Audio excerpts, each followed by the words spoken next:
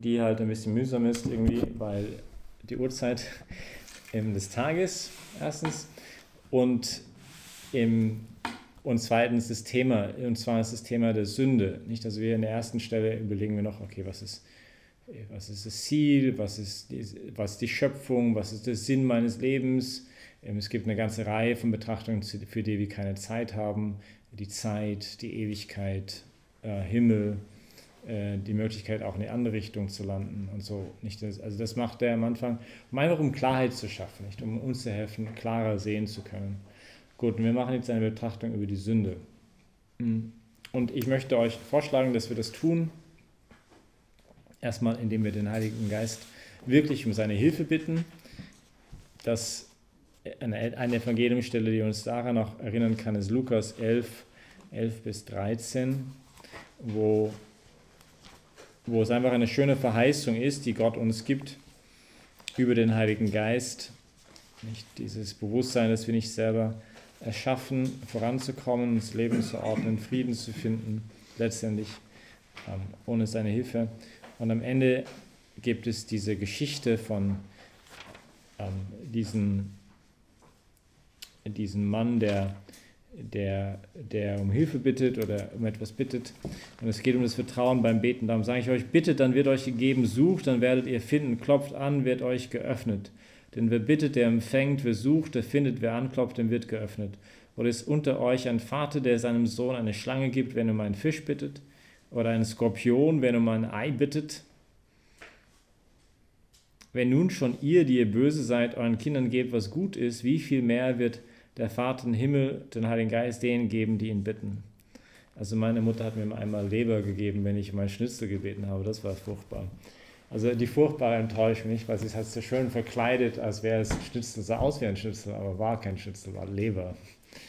Und dann war ich in Tränen beströmt, kam ich dann zu ihr und meine Mutter hat mich nicht, aber gut, das ist ein bisschen nicht das, ich muss aus irgendeinem Grund daran denken, wer gibt seinen Sohn wenn er um einen Fisch bittet, um einen Skorpion, nicht? Aber natürlich, das war nicht ihre Absicht, mir einen Skorpion zu geben, sondern das Gutes für mich zu tun, für meine Gesundheit, dann noch einmal ein Stück Leber zu essen, ein bisschen Selbstbeherrschung zu lernen. Aber das muss eine traumatische Erfahrung gewesen sein, weil ich immer mich noch daran erinnern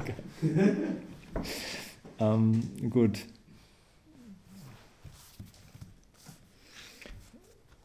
Genau, und am Ende eben heißt es, wenn nun schon ihr, die ihr böse seid, euren Kindern gebt, was gut ist, wie viel mehr wird der Vater im Himmel nicht irgendwas euch geben, sondern den Heiligen Geist denen geben, die ihn bitten. Nicht? Und den Heiligen Geist, den wollen wir bitten, auch in diese Betrachtung und in diesen ganzen Exerzitien.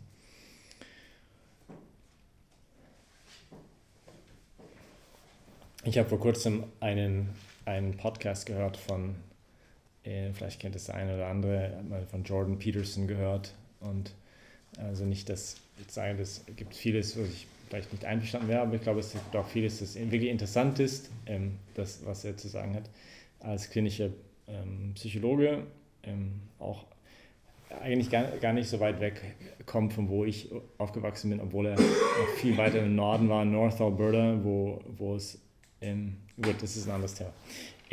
Aber der sagt halt etwas, oder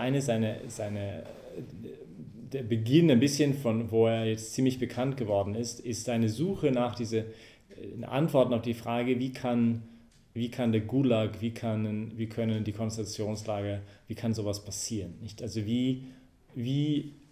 was passiert in den Menschen, dass so etwas geschieht? Und was muss der Mensch eigentlich tun, sodass so etwas nicht geschieht? Das ist ein bisschen seine Überlegung. Und da sagt er am Anfang, was ich halt sehr interessant finde, nicht, dass wir nicht zu schnell sein sollten zu glauben, dass wir anders handeln würden als diese Leute, die das gemacht haben. Nicht? Wenn wir in dieser Situation wären, und er denkt sehr viel nach über die Dysfunktion des eigenen Herzens. Nicht? Er sagt, er hat so eine Botschaft an Millennials. Ich denke, ihr werdet die ganze Welt verändern, aber seid ein bisschen vorsichtig, weil der Stalin und der Hitler wollten auch die Welt verändern. Die Frage ist, auf was hin willst du sie ändern?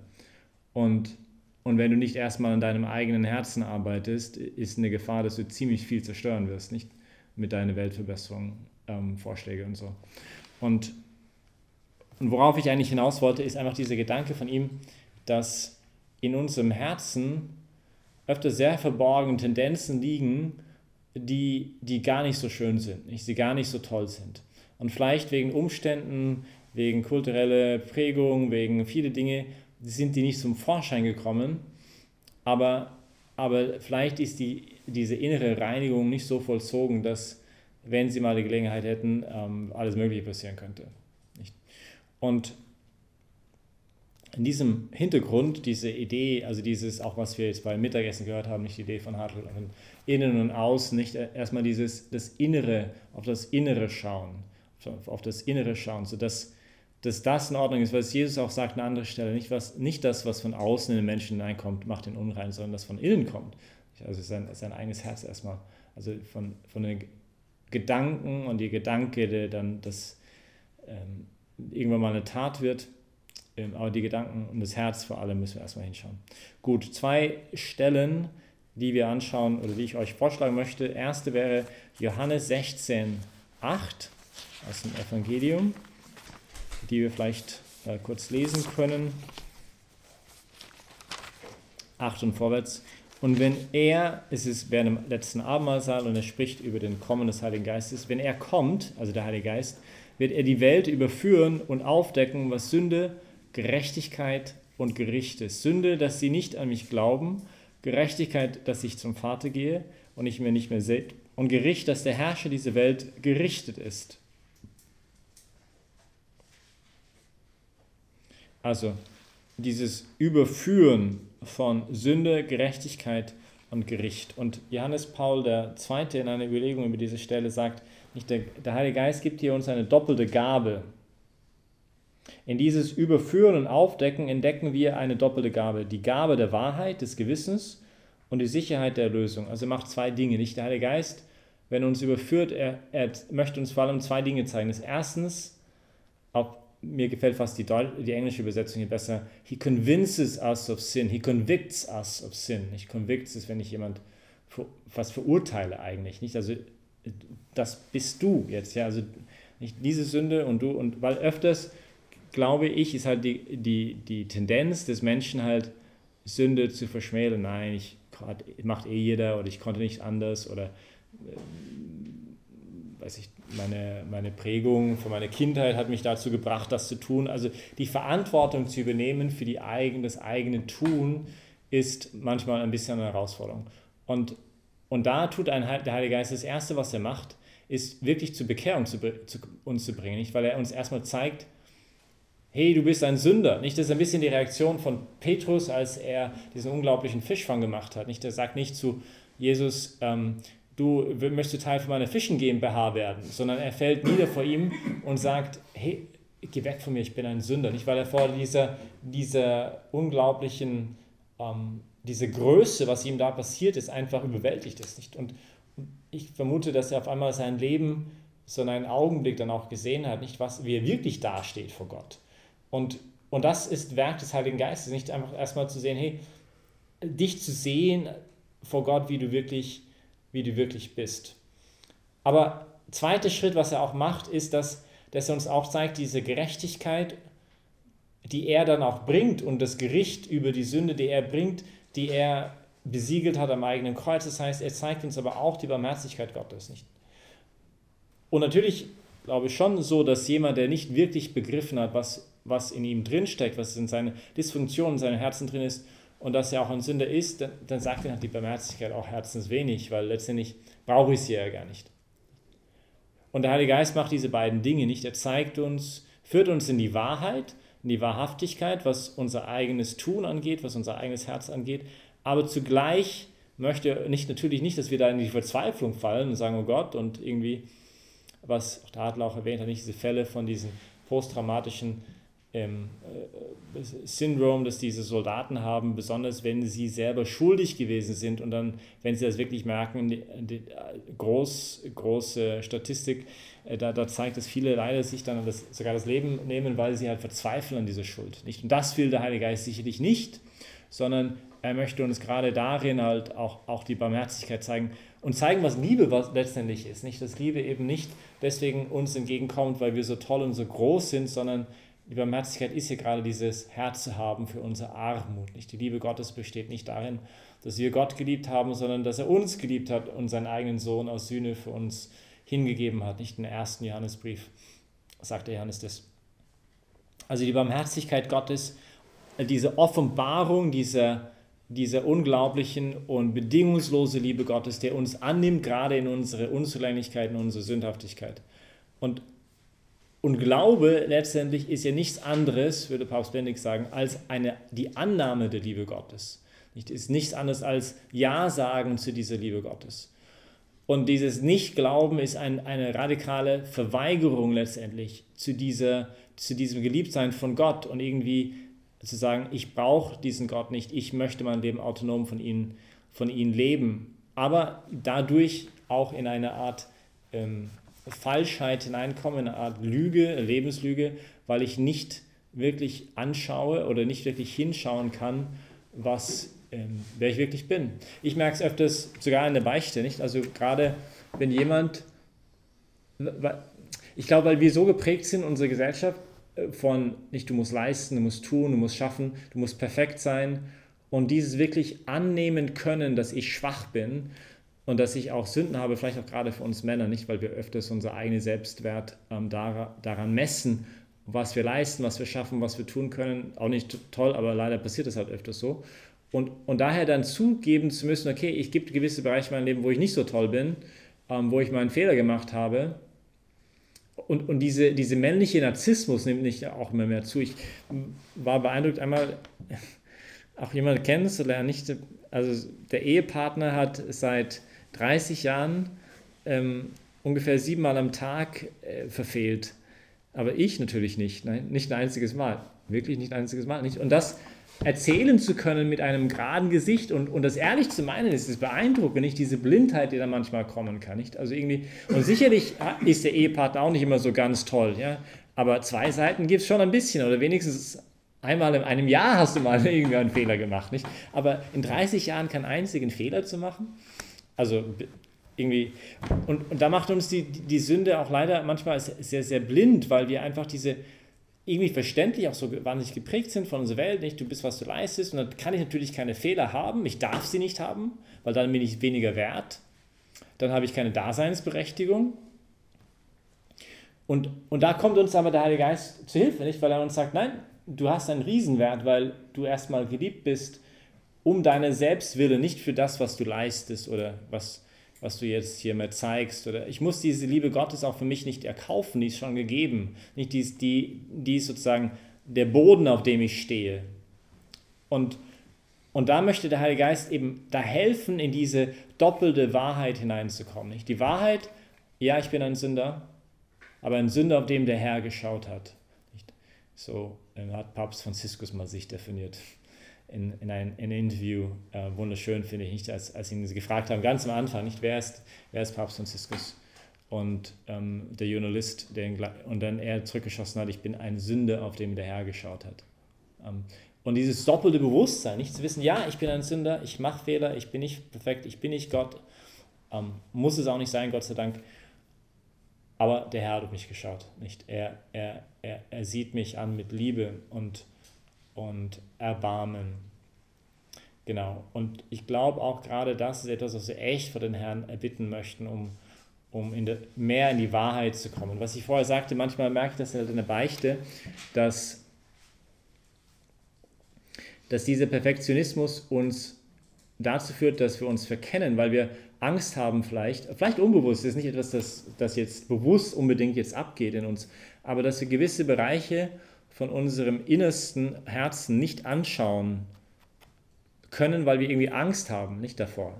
Also man hat irgendwie Angst, in diese Richtung zu schauen, weil man dann irgendwie in seinem Selbstwertgefühl irgendwie angekratzt wäre. Nicht, wenn ich da wirklich das zugeben müsste und mir selber zugestehen müsste, hey, das ist nicht so ganz in Ordnung. Und da hilft uns der Heilige Geist nicht. Paulus sagt, nur der Geist Gottes kennt den Geist des Menschen. Also dieses Bewusstsein, dass dieser Geist Gottes, also dieses Bewusstsein, geliebt zu sein, ich darf jetzt in seine Augen schauen, um mich selber wieder gespiegelt zu sehen in diesen Augen. Ich darf mich erkennen, wie ich wirklich bin, dieses nackt sein können vor Gott, Adam und Eva, ohne Feigenblätter. Und nicht wegschauen zu müssen aus Scham, aus irgendwie, oh Gott, ich bin ja nicht liebenswürdig, sondern gerade in meiner Schwäche mich lieben zu lassen und mich anschauen zu lassen. Das ist etwas, was uns aber dann hilft, auch besser uns selber zu erkennen. Man merkt, auch als Priester, wenn man berufen ist, der vielleicht am Sterbebett liegt und dann doch mal beichten will und jetzt letzte Beichte war vor 50 Jahren oder vor 60 Jahren, dann ist es verständlich, warum dann sagt, ja, ich habe Fleisch gegessen am Freitag oder so.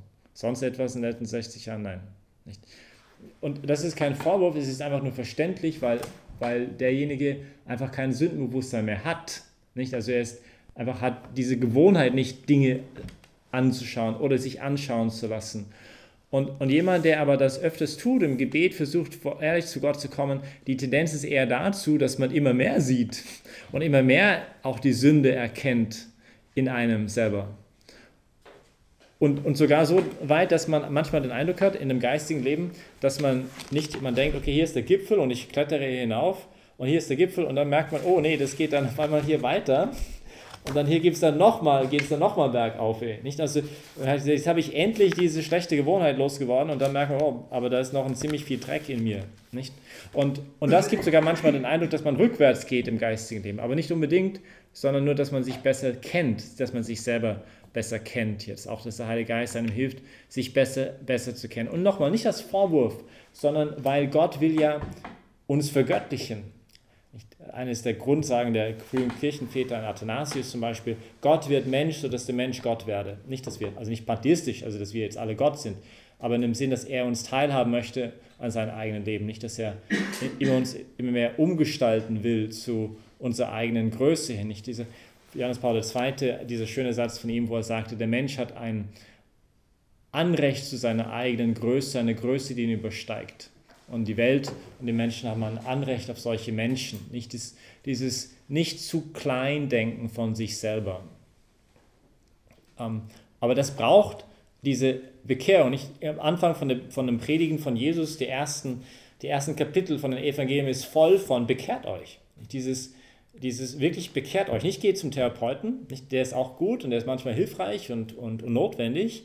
Besonders wenn gewisse Muster, vielleicht auch Gewohnheiten eingefahren sind oder psychologische Schwierigkeiten da sind und so weiter, das kann sehr gut sein. Aber Sünde braucht nicht eine Therapie, sie braucht Bekehrung. Vielleicht die Wunden, die diese Sünden dann auch manchmal verursachen, die brauchen vielleicht sogar eine Therapie. Aber die Sünde selbst braucht vor allem erstmal Bekehrung. Und das heißt, anerkennen, okay, ich bin ein Sünder, ich habe das gemacht.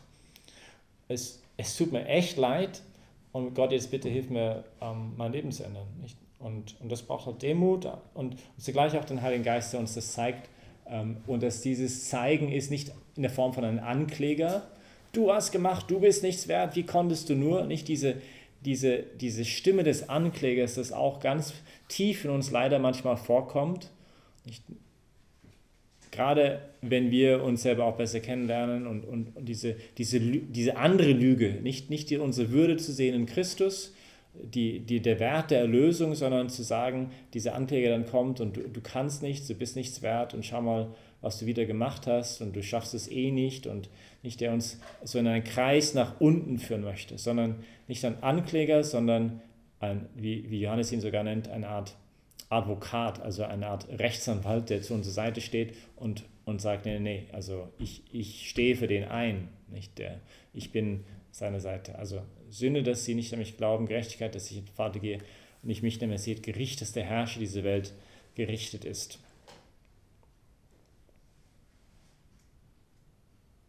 Gut, eine zweite Stelle könnte sein der zweite Buch Samuel, das ist vor dem Buch der Könige, so ziemlich am Anfang der Bibel oder ja, erste Viertel der Bibel. Es sind in historischen Büchern, also es kommt Genesis, Exodus, Leviticus, Numeri und so weiter und Deuteronomium und dann kommen die Richter, dann kommt Ruth und 1 Samuel und dann kommt 2 Samuel. Und das ist die Geschichte von David und wahrscheinlich eines der ältesten Bücher, die wir in der Bibel haben. Nicht? Und gerade diese Bericht um David herum meinen die Bibelwissenschaftler, dass wahrscheinlich relativ zeitgleich geschrieben worden ist von den eigentlichen Umständen. Manche Dinge sind hunderte Jahre später geschrieben worden, aber das ist so ein ziemlich relativer zeitgleicher Bericht. Also deswegen macht es auch so spannend, 2 Samuel zu lesen. Aber gut, und da gibt es diese Geschichte, die ihr alle kennt oder davon tausendmal gehört habt wahrscheinlich, aber die es gut tut, vielleicht ab und zu mal zu lesen. Um die Jahreswende in Kapitel 11 von diesem 2. Buch Samuel. Zu der Zeit, in der die Könige in den Krieg ziehen, schickte David den Joab mit seinen Männern und ganz Israel aus und sie verwüsteten das Land der Ammoniter und belagerten Rabba. David selbst aber blieb in Jerusalem. Als David einmal zur Abendzeit von seinem Lager aufstand und auf dem Flachdach des Königspalastes hin und her ging, sah er von dort aus eine Frau, die badete. Die Frau war sehr schön anzusehen. David schickte jemand hin und erkundigte sich nach ihr. Man sagte ihm, das ist Bathsheba, die Tochter Amiels, die Frau des Hethiters Uriah. Darauf schickte David Boten zu ihr und ließ sie holen. Sie kam zu ihm und er schlief mit ihr. Sie hatte sich gerade von ihrer Unreinheit gereinigt. Dann kehrte sie in ihr Haus zurück. Die Frau aber war schwanger geworden und schickte deshalb zu David und ließ ihm mitteilen, ich bin schwanger. Darauf sandte David einen Boten zu Joab und ließ ihm sagen, schick den Hethiter Uriah zu mir. Und Joab schickte Uriah zu David. Als Uriah zu ihm kam, fragte David, ob es Joab und dem Volk gut gehe und wie es mit dem Kampf stehe. Dann sagte er zu Uriah, geh in dein Haus hinab und wasch dir die Füße. Uriah verließ das Haus des Königs und er wurde ihm ein Geschenk des Königs nachgetragen. Uriah aber legte sich am Tor des Königshauses bei den Knechten seines Herrn nieder und ging nicht in sein Haus hinab. Man berichtet David, Uriah ist nicht in sein Haus hinabgegangen. Darauf sagte David zu Uriah, bist du nicht gerade von einer Reise gekommen? Warum bist du nicht in dein Haus hinuntergegangen? Uriah antwortete David, die Lade in Israel und Juda wohnten in Hütten, und mein Herr Joab und die Knechte meines Herrn lagen auf freiem Feld. Da soll ich in mein Haus gehen, um zu essen und zu trinken und bei meiner Frau zu liegen? So wahr du lebst und so wahr deine Seele lebt, das werde ich nicht tun. Darauf sagte David zu Uriah, bleib auch heute noch hier, morgen werde ich dich wegschicken. So blieb Uriah an jenem Tag in Jerusalem. Am folgenden Tag lud David ihn ein, bei ihm zu essen und zu trinken und machte ihn betrunken. Am Abend aber ging Uriah weg, um sich wieder auf sein Lager bei den Knechten seines Herrn niederzulegen. Er ging nicht in sein Haus hinab. Am anderen Morgen schrieb David einen Brief an Joab und ließ ihn durch Uriah überbringen. Er schrieb in dem Brief, stellt Uriah nach vorn, wo der Kampf am heftigsten ist, dann zieht euch von ihm zurück, sodass er getroffen wird und den Tod findet. Joab hatte die Stadt beobachtet und stellte Uriah an einen Platz, von dem er wusste, dass dort besonders tüchtige Krieger standen. Als dann die Leute aus der Stadt einen Ausfall machten und gegen Joab kämpften, fielen einige vom Volk, das heißt von den Kriegern David. Auch der Hethiter Uriah fand den Tod. Joab schickte einen Boten zu David und ließ ihm den Verlauf des Kampfes berichten. Und er befahl den Boten, wenn du dem König alles über den Verlauf des Kampfes bis zu Ende berichtet hast, und wenn dann der König in Zorn gerät und zu dir sagt, warum seid ihr beim Kampf so nah an die Stadt herangegangen? Habt ihr nicht gewusst, dass sie von der Mauer herabschießen? Wer hat Amalek, den Sohn Jerubals, erschlagen? Hat nicht eine Frau in Tebitz einen Mühlstein von der Mauer auf ihn herabgeworfen, sodass er starb? Warum seid ihr so nah an die Mauer herangegangen? Dann sollst du sagen, auch dein Knecht, der Hethiter Uriah, ist tot. Der Bote ging fort, kam zu David und berichtete ihm alles, was Joab ihm beauftragt hatte. Der Bote sagte zu David, die Männer waren stärker als wir und waren gegen uns bis aufs freie Feld vorgedrungen. Wir aber drängten sie bis zum Eingang des Tores zurück. Da schossen die Schützen von der Mauer herab auf deine Knechte, sodass einige von den Knechten des Königs starben. Auch dein Knecht, der Hethiter Uriah, ist tot. Da sagte David zu dem Boten, so sollst du zu Joab sagen, betrachte die Sache nicht als so schlimm, denn das Schwert frisst bald hier, bald dort. Setz den Kampf gegen die Stadt mutig fort und zerstöre sie, so sollst du ihm Mut machen. Als die Frau Urias hörte, dass ihr Mann Uriah tot war, hielt sie für ihren Gemahl die Totenklage. Sobald die Trauerzeit vorbei war, ließ David sie zu sich in sein Haus holen. Sie wurde seine Frau und gebar ihm einen Sohn. Den Herrn aber missfiel, was David getan hatte. Ja, und dann kommt halt der Prophet Nathan und erzählt ihm diese Geschichte, nicht? Es gab diesen Reichen und der hatte 100.000 Schafe und es gab diesen Armen und er hatte nur ein kleines Schaf und das behütete er, es war wie eine Tochter und es war mir am Schoß und dann kam Besuch und zum Reichen und die wollten was essen und er wollte von keinem seinen Schafen nicht nehmen und nahm von den Armen sein Tochterschaf und schlachtet es. Und dann hört der David diese Geschichte von den Propheten Nathan und sagt, heißt es hier in Kapitel 12, da geriet David in heftigen Zorn über den Mann und sagte zu Nathan, so wahr der Herr lebt, der Mann, der das getan hat, verdient den Tod. Das Lamm soll er 4-fach ersetzen, weil er das getan hat und kein Mitleid gehabt hat. Da sagte Nathan zu David, du selbst bist der Mann. Und man kann nicht sich so richtig vorstellen, wie die Schuppen vor den Augen David in diesem Moment gefallen sein müssen. Nicht? Wie auf einmal er sich voll erwischt gefühlt hat. Nicht? Und wie sein, also ja, das so ein Moment gewesen ist, wo er so richtig zusammengezuckt ist, kann ich mir vorstellen. Nicht? So Herr spricht, und dann für den Fall, dass er es nicht so richtig verstanden hat, sagt er dann weiter, so spricht der Herr, der Gott Israels, ich habe dich zum König von Israel gesalbt und ich habe dir das Haus Hans Sauls gerettet. Ich habe dir das Haus deines Herrn und die Frauen deines Herrn in den Schoß gegeben und ich habe dir das Haus Israel und Juda gegeben und wenn es zu wenig ist, gebe ich dir noch manches andere dazu. Aber warum hast du das Wort des Herrn verachtet und etwas getan, was ihm mir fällt und so weiter und so fort. Nicht? Und dann sagt er, gut, und dann geht es halt weiter.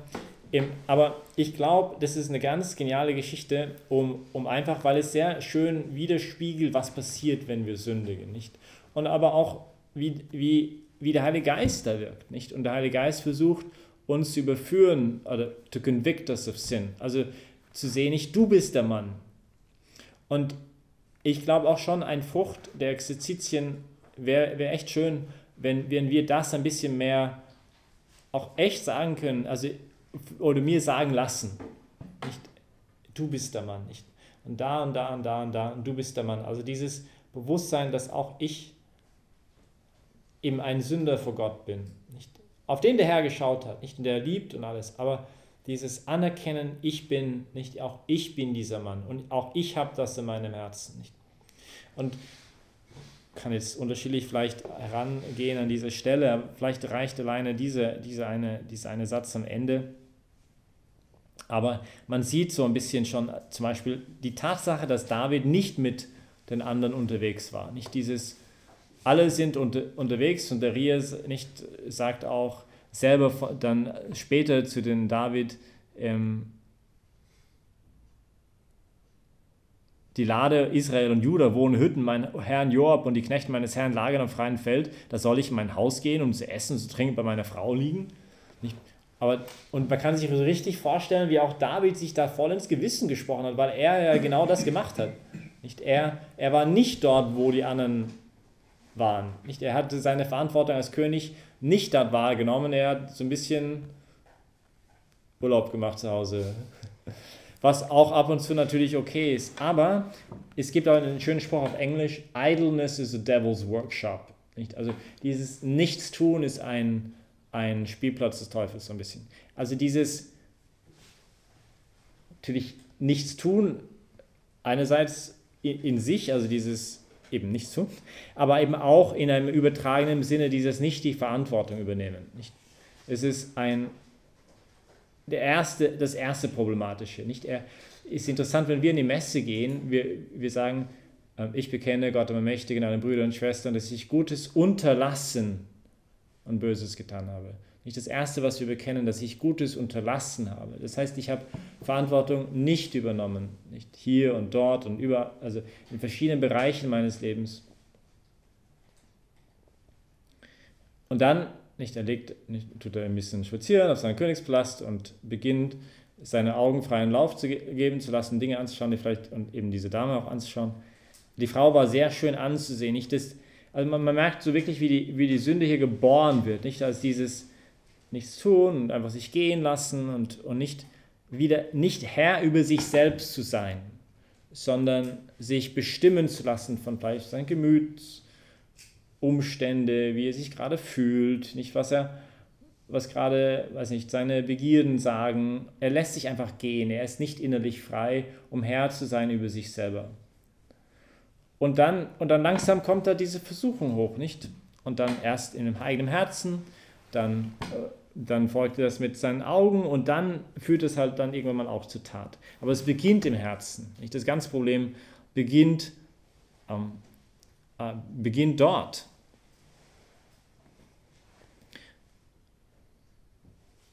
Und öfters ist das Herzensproblem problematischer als das Äußerliche. Natürlich ist das Äußerliche auch ein Problem, ich möchte nicht schönreden, aber manchmal ein schneller Fall in Anführungszeichen in äußerem Bereich, weil irgendwie man überwältigt war oder weil einfach schwach war, ist nicht so problematisch wie etwas Längeres in seinem Herzen herumtragen und einfach wegen Angst, was denken jetzt die anderen oder wegen den Umständen oder was auch immer, das nicht halt zu tun. Das ist eigentlich problematischer, weil das Herz da gereinigter werden muss, nicht? Und dann merkt man, wie er beginnt, okay, jetzt ist es passiert, jetzt ist sie halt schwanger geworden und so und jetzt hat er einen ziemlichen Mist gebaut, aber statt jetzt Notbremse zu ziehen und zu sagen, okay, jetzt wie kann ich das einigermaßen wieder herrichten, versucht er zuzudecken. Nicht? Er versucht die Spuren zuzudecken, dass niemand merkt, was passiert ist. Nicht? Und ruft, dass der Uriah vom Schlachtfeld zurückkommen soll, dass er sich mal ausruhen kann, nicht? Und gibt ihm noch, also so, dann wird er wirklich echt so ein Heuchler, nicht? Weil er gibt ihr ein großes Festmahl und dann gibt er noch ein besonderes Geschenk nach Hause und so, dass er das nach Hause mitnimmt. Aber alles, es ist so ein doppeltes Leben, das er jetzt gerade führt, nicht? Und so unecht, um alles, aber um seine Spuren zu decken, um nicht zuzugeben, dass er einen Fehler gemacht hat, dass er eine Sünde begangen hat, nicht um die Dinge beim Namen zu nennen. Und das passiert natürlich typisch in der Sünde, nicht, dass man beginnt, sich selber zu entschuldigen, die Schlange hat mich verführt. Und dann so Adam, aber die Frau hat mich verführt, nicht? Sie ist die Schuld, nicht? Sie war das Problem. Und letztendlich Eva und Adam und Eva, die dann letztendlich sogar Gott beschuldigen. Die Frau, die du mir gegeben hast. Mit anderen Worten, wenn du mir diese Frau nicht gegeben hättest, dann hätte ich diesen blöden Apfel ja nie gegessen. Letztendlich ist es deine Schuld, weil du mir diese Frau gegeben hast. Nicht? Also man wirft sogar die Schuld auf Gott. Also es ist so eine Verdrehung der Wahrheit. Nicht? Weil man sich nicht selbst gestehen will, dass man eine Sünde ist, dass man einen Fehler gemacht hat. Und da braucht es so stark nicht der Heilige Geist, der kommt und sagt nicht, du bist der Mann. Du bist der Mann. Ja, und es wird dann immer schlimmer, so ähnlich wie bei Pontius Pilatus und Jesus, nicht? Dann um ihn loszuwerden, weil er genau weiß, dass er eigentlich unschuldig ist, dann lässt er ihn auspeitschen, weil mit der Hoffnung, dass dann die Blutrünstigen dann damit zufrieden sind. Natürlich sind sie damit nicht zufrieden. Es wird immer schlimmer, weil er einfach nicht bereit ist, ein Mann zu sein und Verantwortung zu übernehmen und zu sagen, stopp mit diesem Wahnsinn, das ich gerade betreibe, nicht?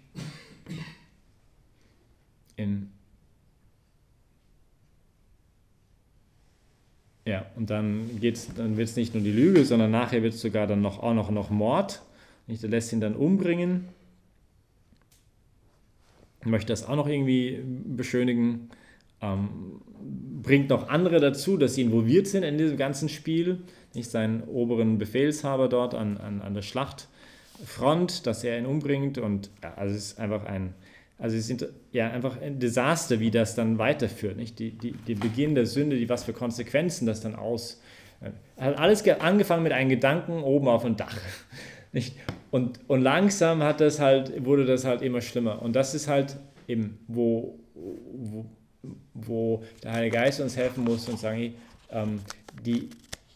es gibt ein schönes Buch von C.S. Lewis, das heißt Die große Scheidung, und gerade in seiner Einführung sagt, nicht, das Leben ist nicht wie ein Fluss, wenn du einfach dich weitergehen lässt, wird alles wieder in Ordnung sein, nicht alles wird sowieso irgendwo ins Meer landen, sondern eher wie ein Baum, nicht, das sich ständig zweigt, oder wie ein mathematisches Problem oder ein geometrisches Theorema, das ich halt langsam versuche halt zu zeigen, und wenn ich merke, ich habe irgendwo einen Fehler gemacht, ist die Lösung nicht einfach weiterzurechnen, sondern zurückzugehen dort, wo ich einen Fehler gemacht habe und versuchen, das wieder, dass ich verstehe, wo ist der Fehler hier passiert. Und die Zeit löst da halt nichts, was die Verantwortung angeht. Nicht die Verantwortung und auch die Sünde und die Schuld ist da. Die kann ich versuchen zu unterdrücken, aber gesund ist es sicherlich nicht. Gut.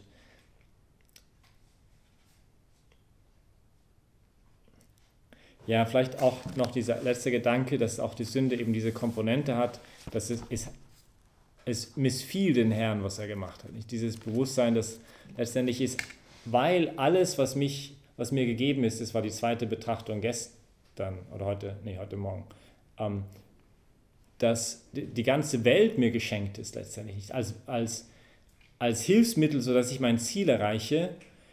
Es ist ja gerade die Hände, die Gott mir gegeben hat, nicht die Augen, die er mir geschenkt hat, das Herz, das er mir gegeben hat, die Mitmenschen, die er mir gegeben hat, all diese wunderbaren Geschenke, die eigentlich von Gott kommen, missbrauche ich, um letztendlich ihn zu verletzen. Das ist gerade auch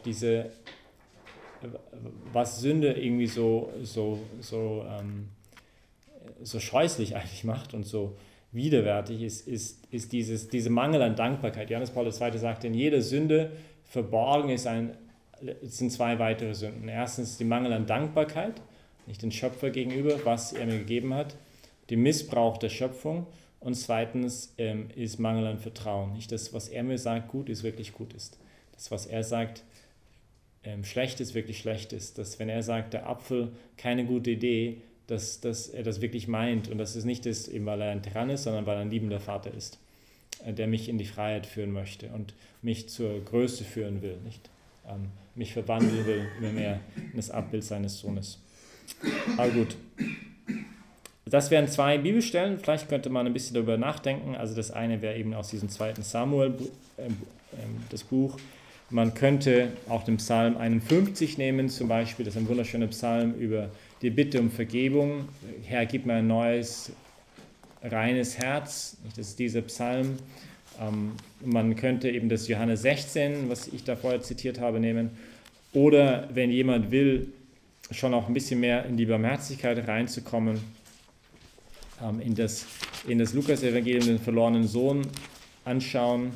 Das ist im Kapitel 15. Eigentlich das ganze Kapitel 15 von Lukas-Evangelium ist das Gleichnis vom verlorenen Sohn, nicht der sich entscheidet, in der Fremde zu leben, weit weg vom Vater, weil er denkt, es wird ihm dort besser gehen. Aber das ist eben nicht so, sondern es geht ihm immer schlechter dort. Das wäre eine andere Möglichkeit. Aber vielleicht nimmt eine von diesen Stellen und verbringt ein bisschen Zeit damit und wir treffen uns dann für die Messe um 16:30 Uhr. Es gibt auch hinten in euren Unterlagen, wenn jemand das mal machen möchte oder die Gelegenheit nutzen will, zu beichten oder auch eine Lebensbeichte oder wenn ihr öfters Exerzitien macht seit der letzten Lebensbeichte, dann wären hier zwei Ansätze oder Beichthilfen, die vielleicht hilfreich sein könnten, eine Beichte vorzubereiten. Wenn jemand noch nie eine Lebensbeichte gemacht hat, ist auch eine Idee von Ignatius, ein Vorschlag, weil er schlägt vor, dass man am Ende dieser ersten Etappe der Exerzitien wieder versucht, nochmal einen Schlussstrich zu machen mit der Vergangenheit und zu sagen, ja, das gebe ich dir alles in deine Hände und ich möchte mich neu ausrichten. Und da gibt es unterschiedliche Wege. Ich kann halt das tun, indem ich so ein Raster anschaue oder einfach so und dann das vorbereite. Oder man schaut einfach die Jahre an, nicht Kindheit, Jugend oder Studium oder Teenagerjahre, also mehr so etappenmäßig an. Oder man schaut vielleicht in einfacher Art und Weise zu tun, einfach meine Beziehung zu Gott, zu mir selber und zu dem Nächsten. Das wäre auch eine Möglichkeit, wie man sowas vorbereiten kann. Oder eben sowas, vielleicht wie es hier steht. Ich glaube, wichtig bei der Beichte ist vor allem diese Bitte um eine ehrliche Reue, dass mir echt leid tut, dass ich da bewusst bin, wen ich da verletzt habe. Man muss nicht zu sehr in die Details gehen, nicht? Also in den letzten, also jemand, der 70 Jahre nicht in der Beichte war, ich habe 400 oder 5322 Mal nicht die Messe besucht am Sonntag. Also man muss jetzt nicht das aufzählen, nicht? Also es reicht zu sagen, okay, ich habe mich entfernt von Gott für 20 Jahren. Das was jetzt, und deswegen war ich halt öfters nicht in der Messe oder das Wichtige in der Beichte ist halt schon auch ehrlich zu sein. Also man kann auch sagen, ja, ich war nicht so gut. Ich habe den Herrn verletzt. Ja, es kann alles heißen, inzwischen habe ich jemanden umgebracht oder ich habe einen blöden Witz über jemanden gemacht. Nicht? Also man sollte schon ein bisschen spezifischer sein, also ehrlich zu sein mit Gott, aber was er nicht erwartet ist, dass ich halt in jede kleine Detail hineingehe. Nicht? Und es ist schon natürlich auch ein Unterschied zu sagen, ich habe einmal eine Bank ausgeraubt und ich habe es jede Woche gemacht. Also, dass man das auch irgendwie weiß, um was es sich handelt. Nicht? Das ist auch dann gut. Aber ja, ich würde einfach sehr dazu ermutigen, ich glaube, viele, die das machen, diese Gelegenheit nutzen, ist es eine echt schöne Erfahrung, nicht einfach von der Barmherzigkeit Gottes, von diesen beiden Dingen. Nicht auf einer Seite zu sehen nochmal, okay, ich stehe dazu, das habe ich gemacht.